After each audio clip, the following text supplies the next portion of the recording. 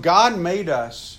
He made you and I with a hunger, really a hunger for worship, to worship Him. And we try to fill that hunger with everything a lot of times, but what is really the only thing that can fill that? And I want you to just stop for a second this morning, and I want you to think, when you think of Jesus, what goes through your mind?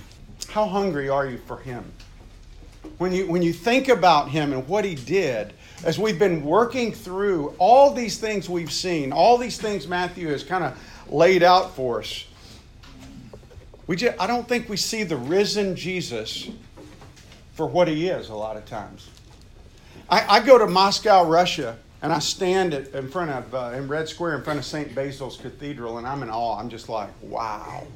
I'm literally, it almost takes my breath away, the architecture, the beauty. If you've ever been there, it's unbelievable.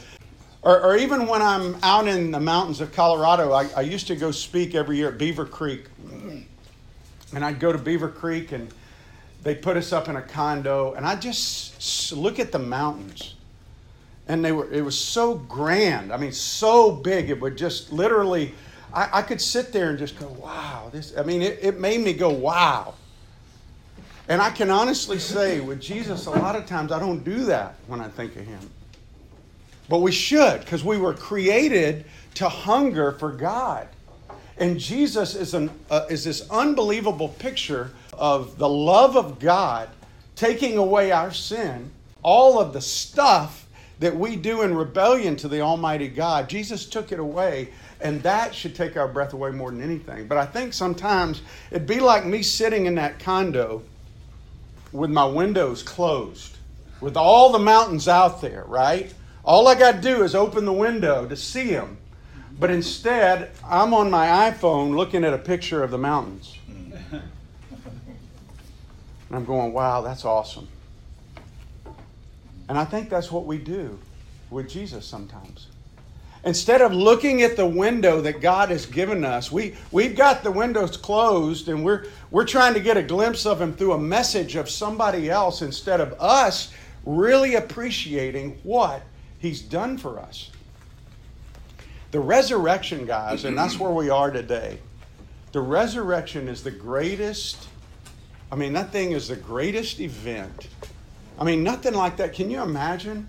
The body, for the guys who went and saw Gladiator Monday night, I think you saw those bodies. Back then, life was brutal. It was brutal during that time. And so here's a brutalized body up on the cross, beaten and then tortured, put in a tomb, and then 3 days later, it arises.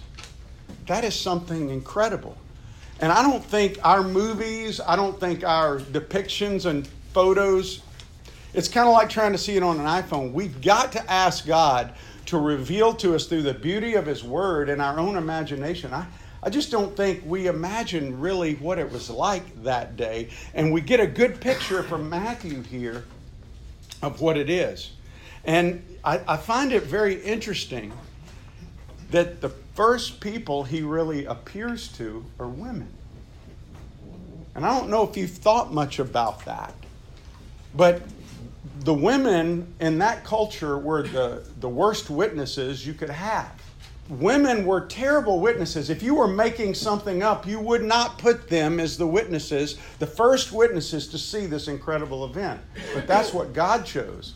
And I think throughout Scriptures, you see God choosing women to be announcers of Messiah in ways that I hadn't really thought about till this past week.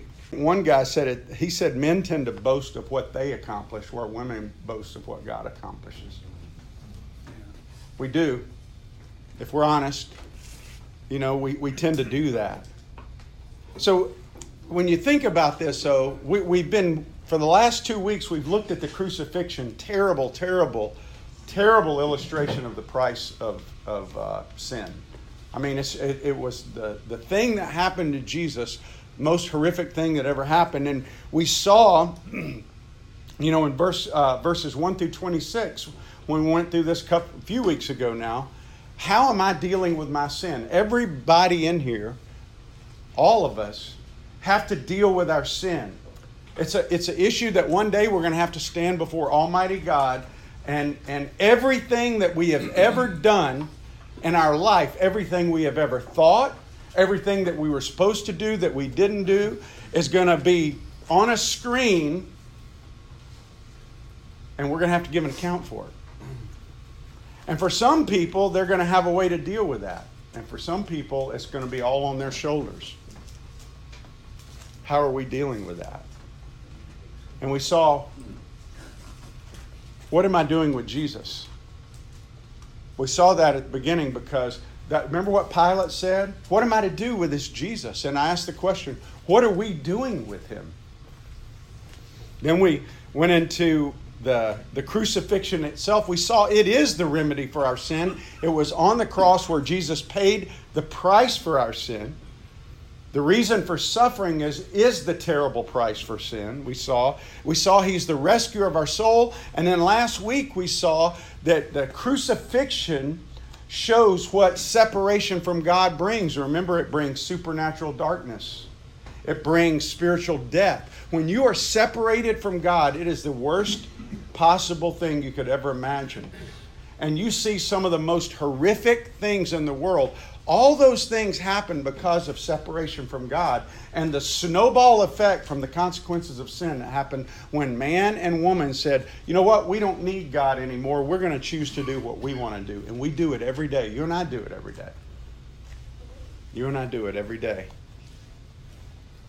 And it brings supernatural darkness, and it brings spiritual death. But the crucifixion also reveals what salvation from God brings. And we saw in the thief on the cross, what did he do?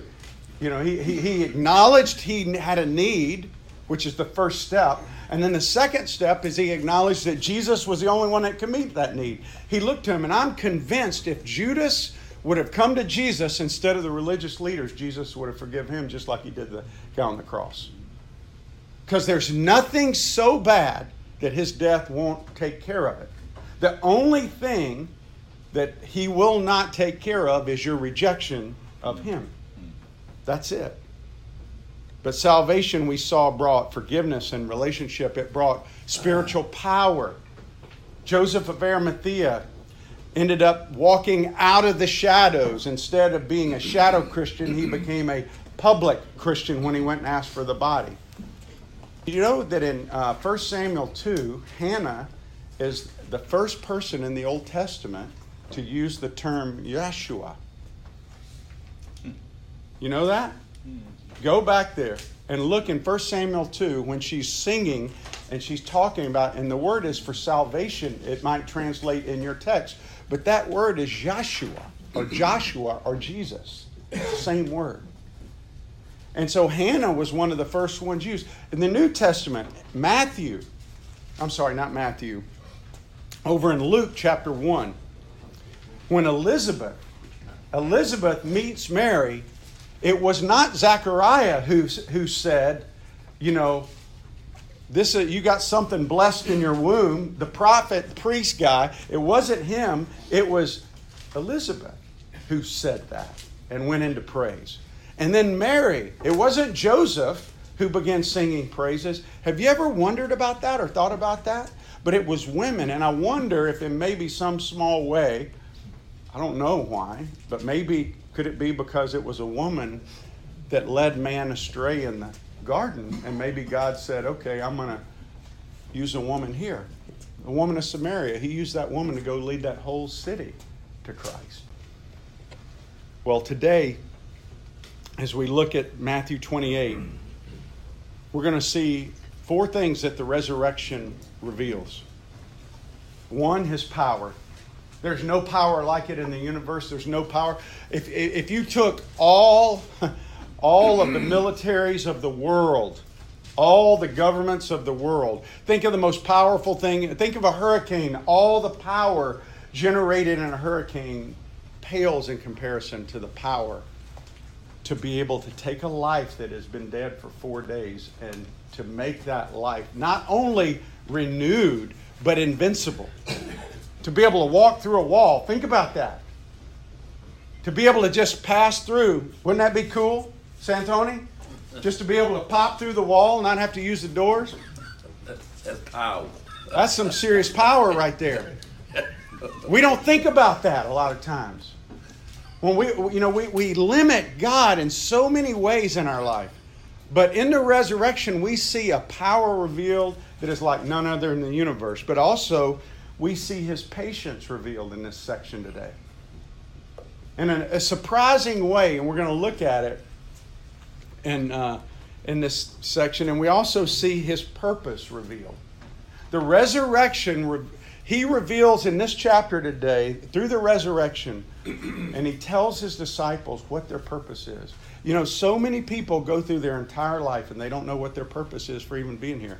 At the end of their life, they're scratching their head going, I don't know why I'm here. If you know your purpose, it helps you get up in the morning.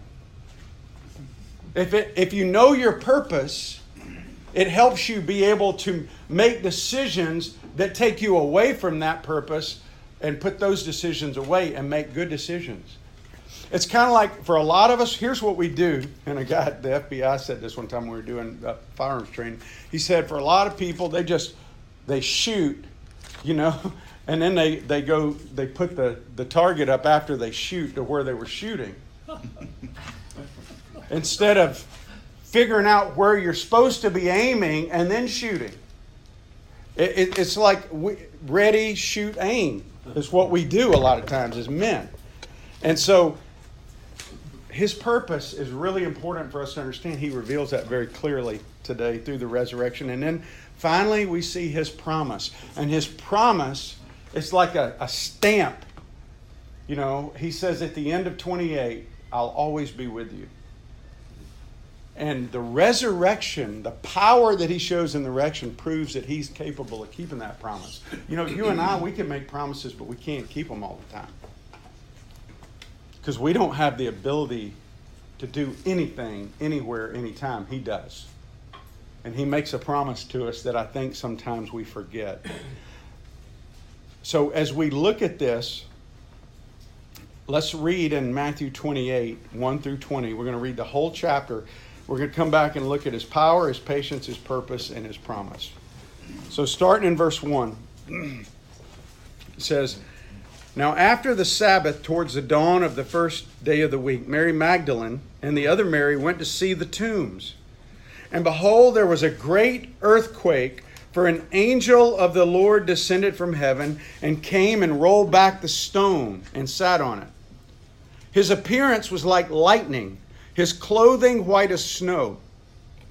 And for fear of Him, the guards trembled, and they became like dead men. But the angel said to the women, Do not be afraid, for I know you seek Jesus who was crucified. He's not here, for He is risen. As he said, Come see the place where He lay. Then go quickly and tell His disciples that He is risen from the dead. And behold, He's going before you to Galilee. There you will see Him. See, I have told you. So they departed quickly from the tomb with fear and great joy, and they ran to tell His disciples. And behold, Jesus met them and said, Greetings. And they came up and took hold of His feet, and they worshipped Him. Then Jesus said to them, Do not be afraid. Go and tell my brothers to go to Galilee, and there they will see me. While they were going, behold, some of the guard went into the city and told the chief priest all that had taken place. And when they had assembled with the elders and taken counsel, they gave a sufficient sum of money to the soldiers and said, Tell people, His disciples came by night and stole Him away while we were asleep. And if this comes to the governor's ears, we will satisfy him and keep you out of trouble. So they took the money and did as they were directed. And this story has been spread among the Jews to this day. Now the 11 disciples went to Galilee, to the mountain to which Jesus had directed them. And when they saw Him, they worshipped Him, but some doubted. And Jesus came and said to them, All authority in heaven and on earth has been given to me. Go therefore and make disciples of all nations, baptizing them in the name of the Father and of the Son and of the Holy Spirit, teaching them to observe all that I've commanded you. And behold, I am with you always to the end of the age. May God bless His word.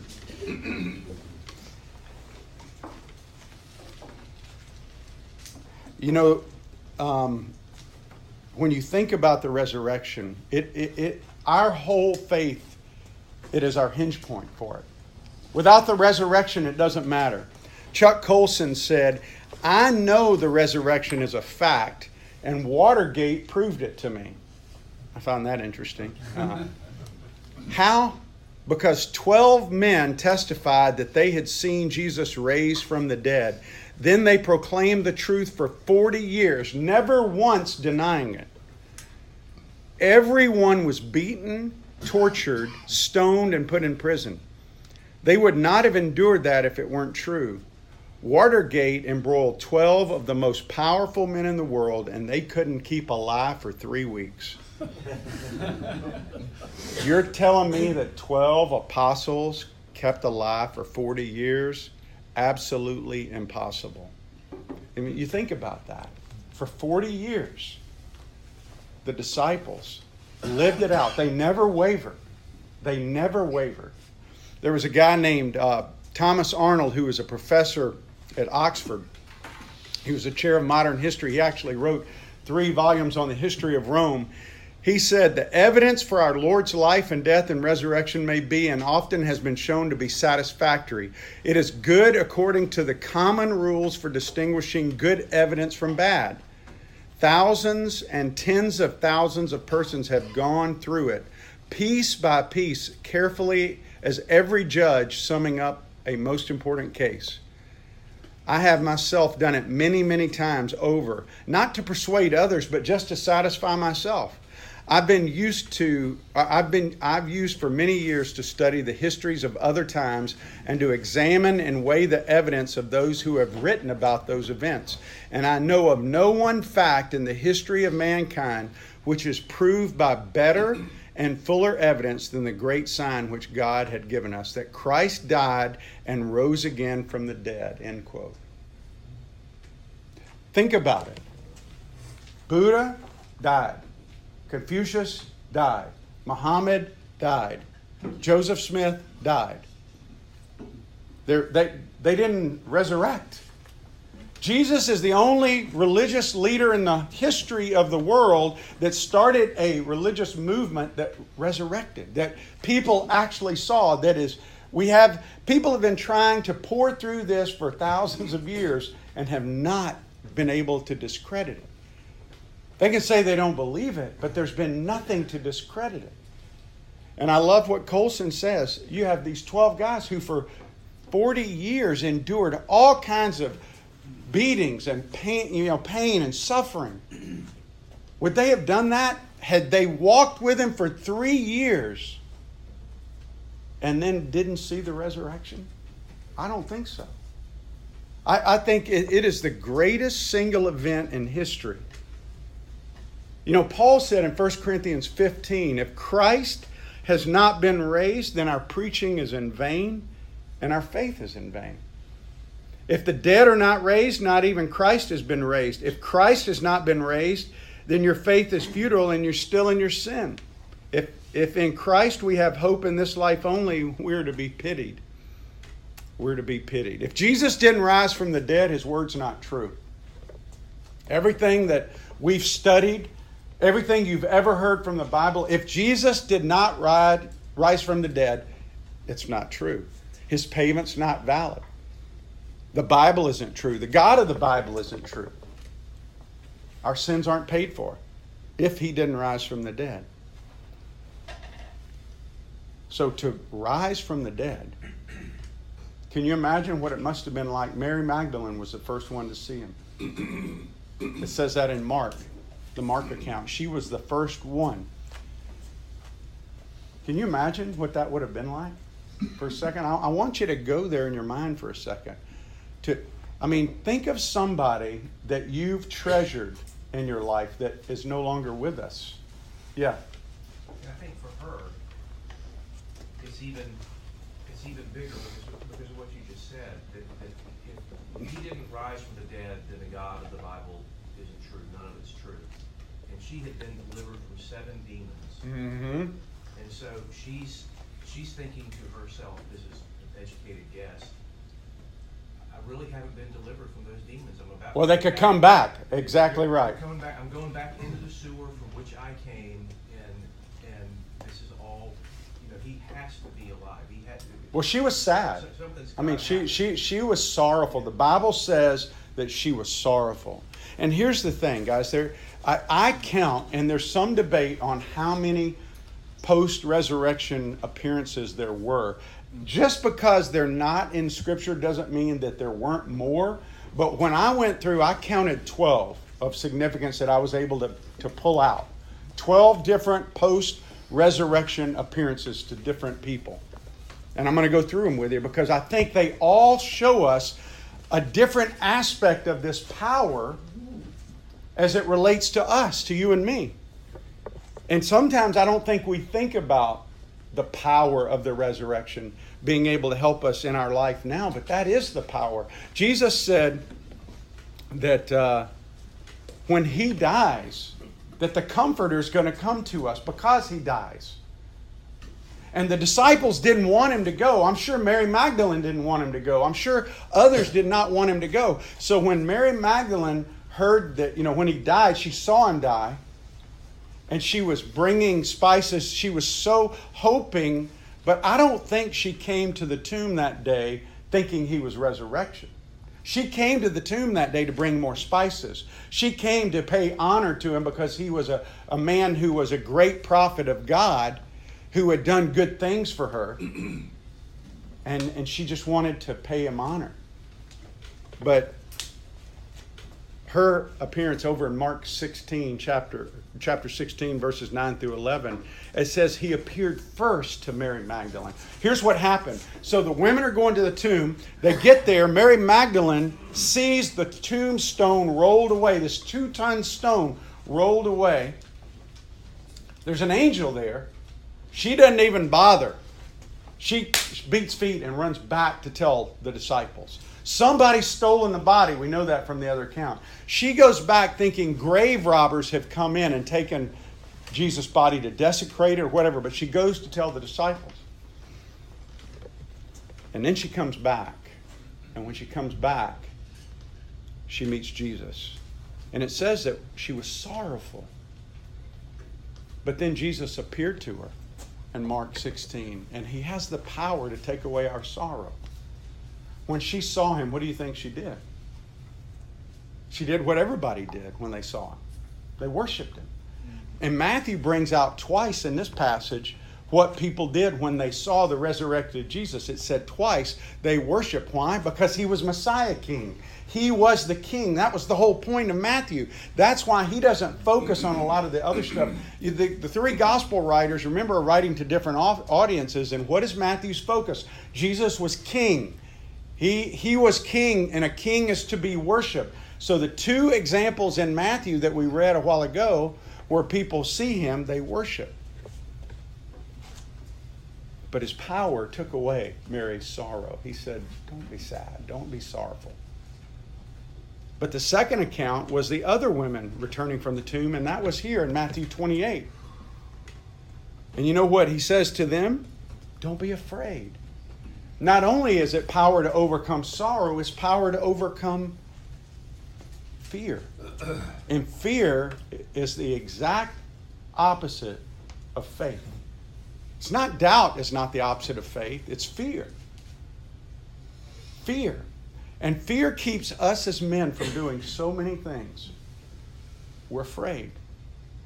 And you know what I see in Jesus? He loves it when people step out in faith. Look at Peter. How many times did Peter mess up? But I think God loved that. He goes, like my mom would say, bless his heart, Oh, Peter, he kept trying. He wanted to do things for the Lord.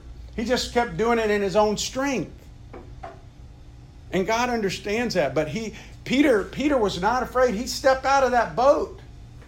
He took a step to get out of the boat when nobody else would. Lord, if it's you, bid me come. And he took a step.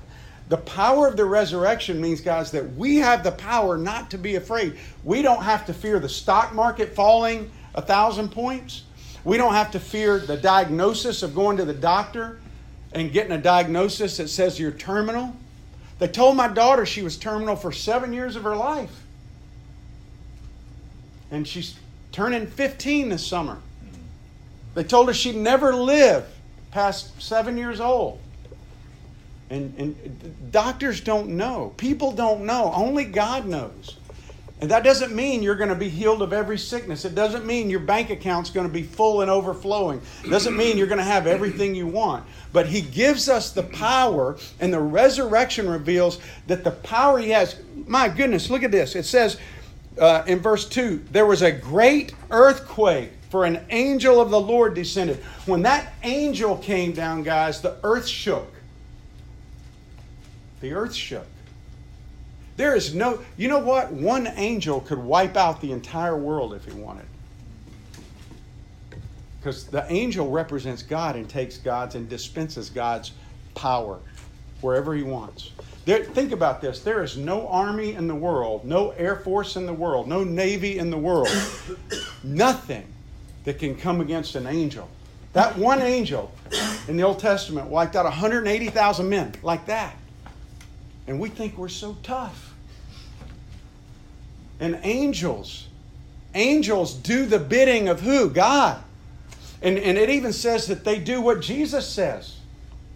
They are under His authority. And so they have the power. We don't have to fear anything. So I don't know if you've got fear right now in your life about anything, but you don't have to fear whatever it is. And He proves that with the women. Well, there was also Cleopas and the other disciple on the road to Emmaus. And you know what that appearance was? That's over in Luke 24. Discouragement. They were discouraged. Remember what was going on? They were walking down the road. Jesus just slips up on them. I love that story. It's so great. They're just walking. They're discouraged. Man, they're talking back and forth about what happened. And what are you guys talking about? Oh, don't you know what happened today? He was the only one that really knew what happened today. And they're like, don't you know? Are you the only one in Israel that doesn't know this? And I mean, he said he was going to, this great guy who had said all these great things. And he said, we thought he was going to be the one. And besides that, it's the third day. In other words, what he said didn't come true. And they're feeling discouraged. And maybe sometimes we feel like that. We do. We feel like, I read the Bible. I go to church. Why am I having such relational problems in my family? Why am I so struggling with my job? Why am I doing this? I feel like I'm doing all these right things and God's just not coming through. His power can overcome discouragement too. And Jesus comes right along, puts His arm around him and says, let me boys tell you a story. And He starts in the Old Testament. And He starts taking them through the Scriptures. And see, that's part of the issue for you and me. And I'm going to tell you, when I didn't spend time in the Word, and I didn't know what this book said, it was very easy for me to live discouraged. And it doesn't mean that it's a panacea, that it just solves all your problems to go. And I'm not talking about just giving a Bible verse a day and having some fluffy feeling. Listen, life's hard. I'm just going to tell you, when you have everybody in here has life situations that's tough in different ways. We all struggle. And sometimes I know people think because I stand up here and I teach this, that I'm always feeling spiritual. But can I just tell you, there are so many days that I walk into my house and I go, I just want to get on an airplane and go to the other side of the world. I'm so tired of listening to girls chatter. By the way, Billy, I have 6 daughters. Okay? And my mother-in-law lives with me. I mean, I don't think life can get much worse. Here on earth, anyway. I'm going to have to edit that out. Yeah. She listens. But His power overcomes discouragement. And guys, I go into the Word, and when I read the Word, I'm reminded of what He did for me, and the fact that this temporary stuff I have to deal with is nothing compared, like Paul says, to what awaits on the other side. And the power of the resurrection reminds me that if He can take this dead body of Jesus after it's battered, after it's been brutalized, and raise it again, He can do anything. He can do anything. But we also see in the fourth appearances to Peter in Luke 24 also. And that's significant. It's also mentioned over in 1 Corinthians 15, by the way, when Paul's recounting the resurrection and who he appeared to. By the way, I don't know if you noticed, Paul did not allude to the women in 1 Corinthians 15. Did you see that? If you've ever read 1 Corinthians 15, he talks about Peter, he talks about James, he talks about 500. He doesn't mention Mary Magdalene because they're not credible witnesses in that culture. God said they're credible, but Paul understood that the readers would see that and didn't, and he didn't mention it, but not the gospel writers. That's why I think they're not making this stuff up. But he appears to Peter, and you know what he deals with Peter? Failure. I'm going to stand with you. He put his arm around Peter. Peter, you wimp. I told you. I told you. I tried to tell you. Satan's asked to sift you. You wouldn't listen, you big knucklehead. Come over here. Puts his arm around him. That's what I picture. Not a hammer sitting up there. Guys, when we blow it, the best thing about Scripture to me, all the different examples of men in the Bible, is failure is never final. So I don't care how bad you've blown it. It doesn't matter with God. What matters is you keep getting back up and coming to Him. You come to Him. And that's what Peter, Lord, where else are we going to go? But it shows us power over failure. Then He appeared to the disciples without Thomas, by the way, who were huddled in a house. They were afraid. This is over in John chapter 20, verse 19. But they're huddled in a house. It says they were afraid because the Jewish leaders were out there and they were afraid of them. And He gives us power over persecution too. Listen, you follow Christ, you're going to be persecuted. But He says, I can take care of that. And He shows us that He can do that. One guy wasn't there, Thomas, when that happened. Thomas is a doubter. We know that. He's skeptical. And he goes, listen, I'm not going to see until I see the hands and the feet and the side. I got to see that stuff, guys. And 8 days later, what happens? He saw it. He pops right back. And what does He show us there? He's got power over doubt. He can handle your doubts. You can verbalize your doubts to Him. You don't have to just blindly go, I believe, when you really don't. Be honest with Him. At least Thomas was honest. He said, guys, I'm struggling to believe this. And He's big enough to handle that. Power of the resurrection is powerful enough to deal with all of our doubts. And in John 20:26, 8 days later, He appeared. He says, Thomas, feel this, man. I love picturing this stuff, man. I mean, could you just imagine? Thomas is like, oh no. He really did. Do you think he was a little fearful when he popped in the room there? Because he remembered what he said. And that's why he said, my Lord and my God. And he fell on his face. He was humbled. Then He appeared to 7 disciples by the Sea of Galilee. He'd already appeared to them once. He told them to go where? To Galilee to wait. What were they supposed to be doing? Waiting on a mountain for Him. And Peter sitting up there going, man, He's never come. Come on, guys, let's go fishing. And he takes the guys. Instead of being where they should be, they're down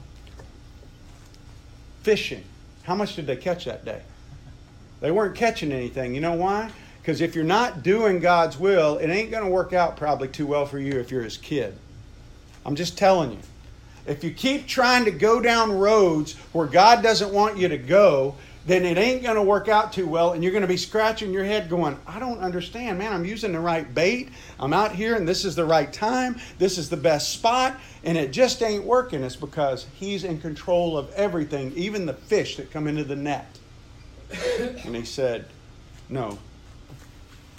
Peter, you should have been up on the mountain Hey, throw the net on the other side. Oh my gosh, it's him again. It is him. He is here. Because maybe they thought what they saw was a vision. Maybe they thought it was a ghost. But what he deals with there is he even has the power to overcome distractions. And the enemy brings distractions into our life to try to get us off track, to get us off from what God wants us to do. But then he appears to the 11 disciples on the mountain. And I find it interesting that it mentions that in the passage we read today, and then it throws in, but some doubted.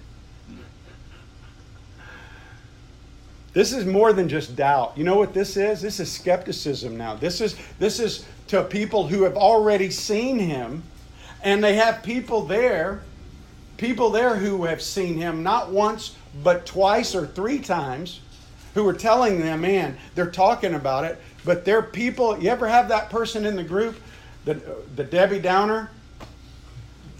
You're telling them everything, and they're just like, oh, I don't believe it, man. I just don't believe it. But you saw it. Yeah, but I don't know. It was a vision or a ghost or something. It wasn't real. Yeah, but he told us to wait here. And they're the ones who are instigating in the group, agitating the group, trying to get the group to go in the different direction and bring them down. He's got the power to even overcome that skepticism.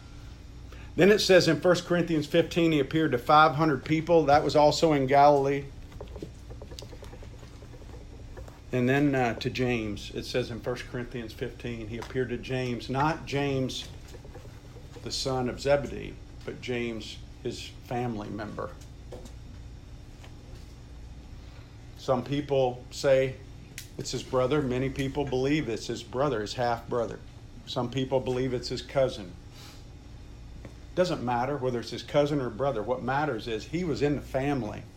The word there is a family term. He was in the family of God, and he denied him. He did not believe him. And this is dealing with family failure. And a lot of us as men struggle with family failure. And he gives us the power to even overcome that. And he appeared to James, and it is said that in 1 Corinthians. And James ended up becoming the leader of the church in Jerusalem. Then he appeared to the disciples at the ascension over in Acts chapter 1. This is the last time before he goes up. He goes up, and they're sitting there and they're looking. They're not wanting to leave. They're just looking up in the sky. Why? Because they don't want him to leave. They're feeling insecure. They've been with him. They've seen him. He's talked to them several times. Now they all are on board. But wait a minute, he's going. We're watching him go away, and we don't want him to go away. We want him to stay, and they're feeling insecure. And he's got power to overcome our insecurity if you'll trust him. And then the last appearance I got was in Acts chapter 9 to this guy named Saul, who was persecuting the church. He's got power to overcome religion. Paul was a very religious guy, but he was not in a relationship with the Creator the way he should be. And he has the power to deal with that. And he did. Those are the 12 appearances, and guys, I think they're all good illustrations of the power that God wants to unleash in our life and that he reveals through the resurrection. But also we see in this text his patience. Look in verse 7. What does it say? It says, the angel tells the ladies, go quickly and tell his disciples that he has risen from the dead, and behold, he's going before you to Galilee. And it says, verse 8, so they departed quickly from the tomb with fear and great joy. They were joyful because of Jesus seeing him, but why were they fearful? They had left him. There was no angel there to be afraid of. They were going to do what Jesus said. Some people think they were afraid to tell the disciples. Because what had the disciples been doing? Where should they have been? They should have been with them. They should have been there on Calvary. The women, think about this. The women were there with him in ministry. The women were there with him when he was being crucified. The women were there. They were the first ones at the grave. Where were the disciples? They weren't. And the women, I think, they were fearful for these men. They were just thinking, but this was God. They had not been faithful to God. And what does Jesus do? He stops and appears to them, it says. And he said, "Greetings." And they came up, took hold of his feet. And it says in verse 10, "Do not be afraid," he says. "Go and tell" who? "My brothers." He doesn't say disciples. "Go and tell my brothers." A term of endearment. He is so patient. In the resurrection, we see his patience and kindness coming out. Guys, do you realize as we've worked through Matthew, back in Matthew 6, back in Matthew 8, and Matthew 14, and also in Matthew 16, he used this term, "O you of little faith." Over and over and over again. He kept having to come back to these guys who walked with him 24/7 and correct them on their faith and try to admonish them. And here he is again. He's having to, these ladies are going to them and he's just saying, "Go tell my brothers. Tell my brothers to go to Galilee." He's so patient with us. And we're so fearful of him sometimes. And he just wants us to understand he's a patient God. He's patient and merciful. Now, what's funny to me over in Mark 16, when the women came back and told him, this is crazy. Mark 16:13, when they came back and told them, says they didn't believe him. They were the first people to deny the resurrection. You know that? The very ones who were going to carry it to the rest of the world. And that's encouraging to me, because have there ever been times in your life where you deny knowing Jesus, or you maybe by your actions deny knowing Jesus in front of other people that you should have been bold? I have. And that's very encouraging to me that they did that, but he still loved them and still used them and changed the world with these men. And we, I'm not going to go into a lot of detail on what the Pharisees did. I will say this, that 100 years after this event happened, after the resurrection, there was a Jewish historian writing about an interaction between, a Roman historian writing about an interaction between a Jewish guy and a Roman person. And they were arguing over the resurrection, and the Jewish guy was still bringing up this argument that his disciples came in the night and took the body away 100 years later. And what's crazy is if they were asleep, how did they know the disciples did it? It makes no sense. If you're asleep, how do you know who did anything? Do you know anything in your sleep? And if you're asleep and you're a Roman soldier, it's a death sentence. Yeah. Give your own life. It is. They set your custody. Especially if they take the thing that you're stealing. But my point is, if they're asleep, they have no way of knowing who took it. Right? How do they know anything? Listen, evil people will always spread lies and slander against God's people. But we can glorify Christ by living out our faith and demonstrating goodness before our enemies. Remember what Peter says? Keep your conduct among the Gentiles honorable. Guys, can I just tell you, you don't have to defend Jesus. Just be a witness of who he is.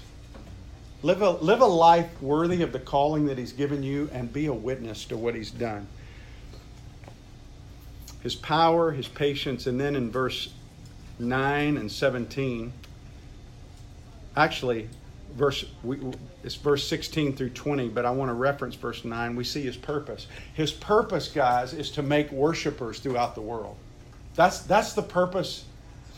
When the resurrection happened, it was to show that this is a new era, a new covenant. This is a new thing. This is not like the old way. There are going to be people that are going to worship God now because of Jesus Christ, not because of his great deliverance in the Old Testament from Egypt, but because of what Jesus did personally for each one of us. The gospel is a very personal thing. God is infinite, but he's very personal. And that's what we see in this purpose. He says, go into all the world and make disciples of all nations. The word go means as you are going. It's assuming you're going. It's not really saying that like you should go. It's saying as you are going, make disciples And remember when I talked about the difference between a Hebrew disciple and the Greek disciple? A Greek disciple is about information and learning. The Hebrew disciple was about being in a community, about being in a community around the Word with a passion, and here's the key, a passion to be like the teacher. That's the difference. That's why he says, teach them all that I've commanded them. But what else does he say? He says, you baptize them in the name of the Father, Son, and Holy Spirit. Baptizing them is bringing them into the family, showing that they're apart, they're separate from the world. The baptism is nothing more than a visible demonstration of what's taken place on the inside. That I'm adopted as God's child and I'm in His family and now I'm in this community. I was with a person the other day talking to them about their husband. And they made the statement to me, oh, he's a very antisocial person. He's not a bad guy, just doesn't like people. You hear the irony in that? He's a really good guy, he just doesn't like people. Can I ask you, why be on earth? Really? Just to do your thing without any interaction? Think about what a miserable existence that is. And I can just tell you, as I drive by him every day, I pray for him every day, I see miserableness.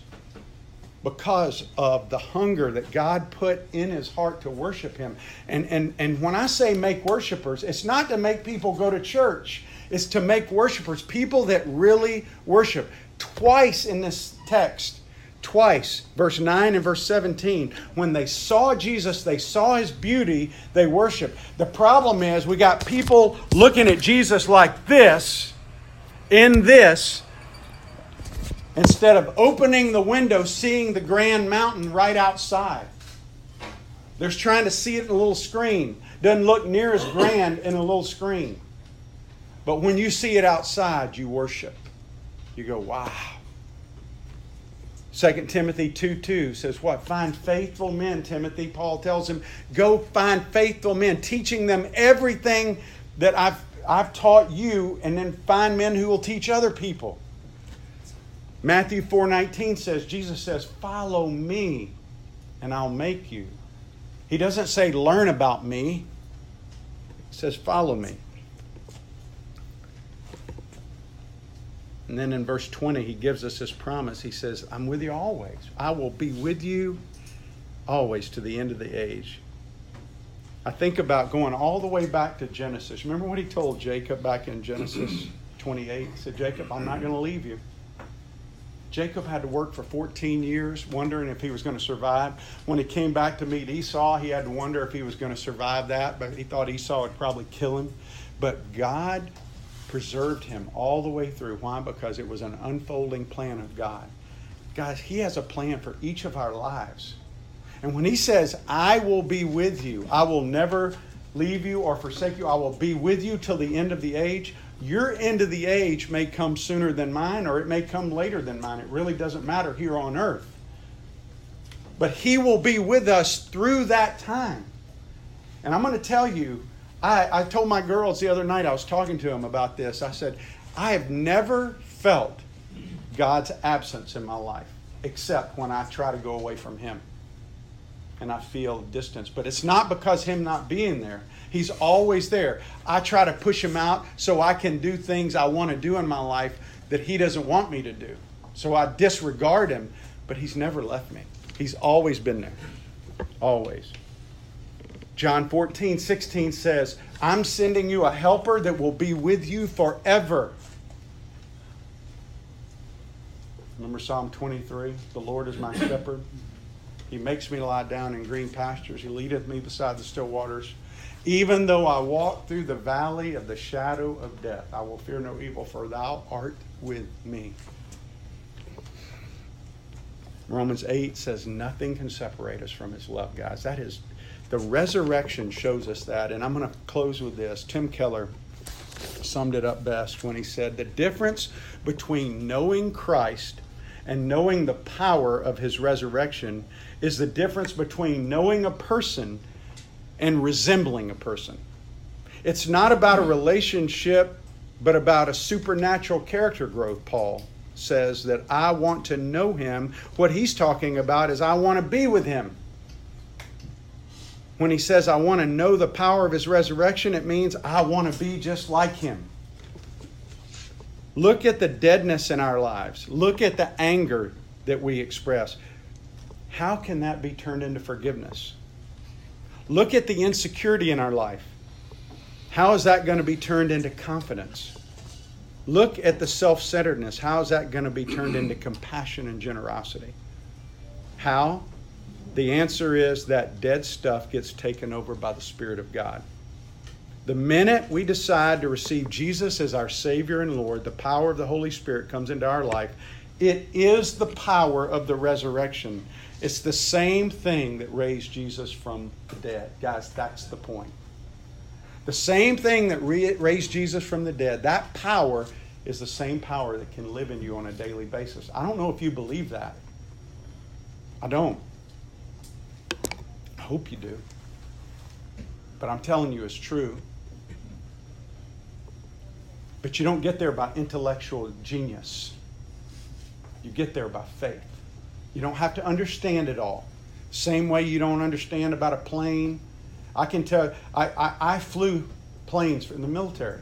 I can tell you how planes work. I can't tell you how this works, but I use it. You may not be able to tell me how a plane works, but you use it. He says, will you have faith? Will you trust in me? He died for us so that we could have the power of the resurrection in our life. The question is, are you appropriating that power on a day-to-day basis? Remember, what has God said to you today about his power in your life? Let's pray.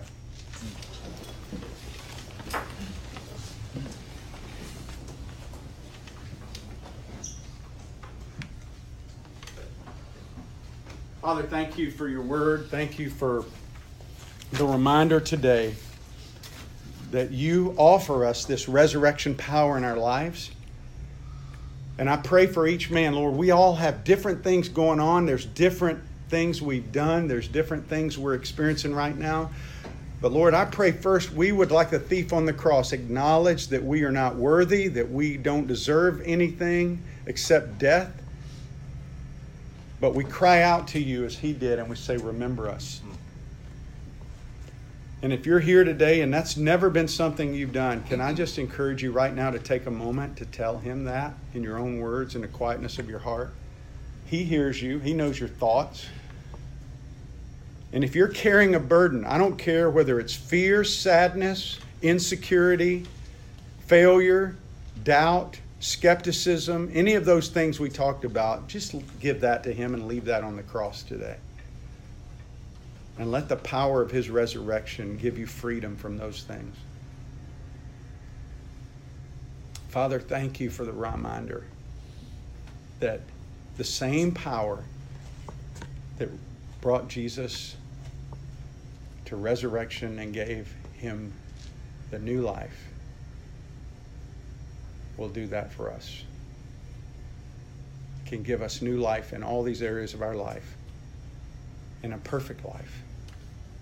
Not this side of heaven, but one day when we are with you, we will experience that. The same thing he experienced his whole life.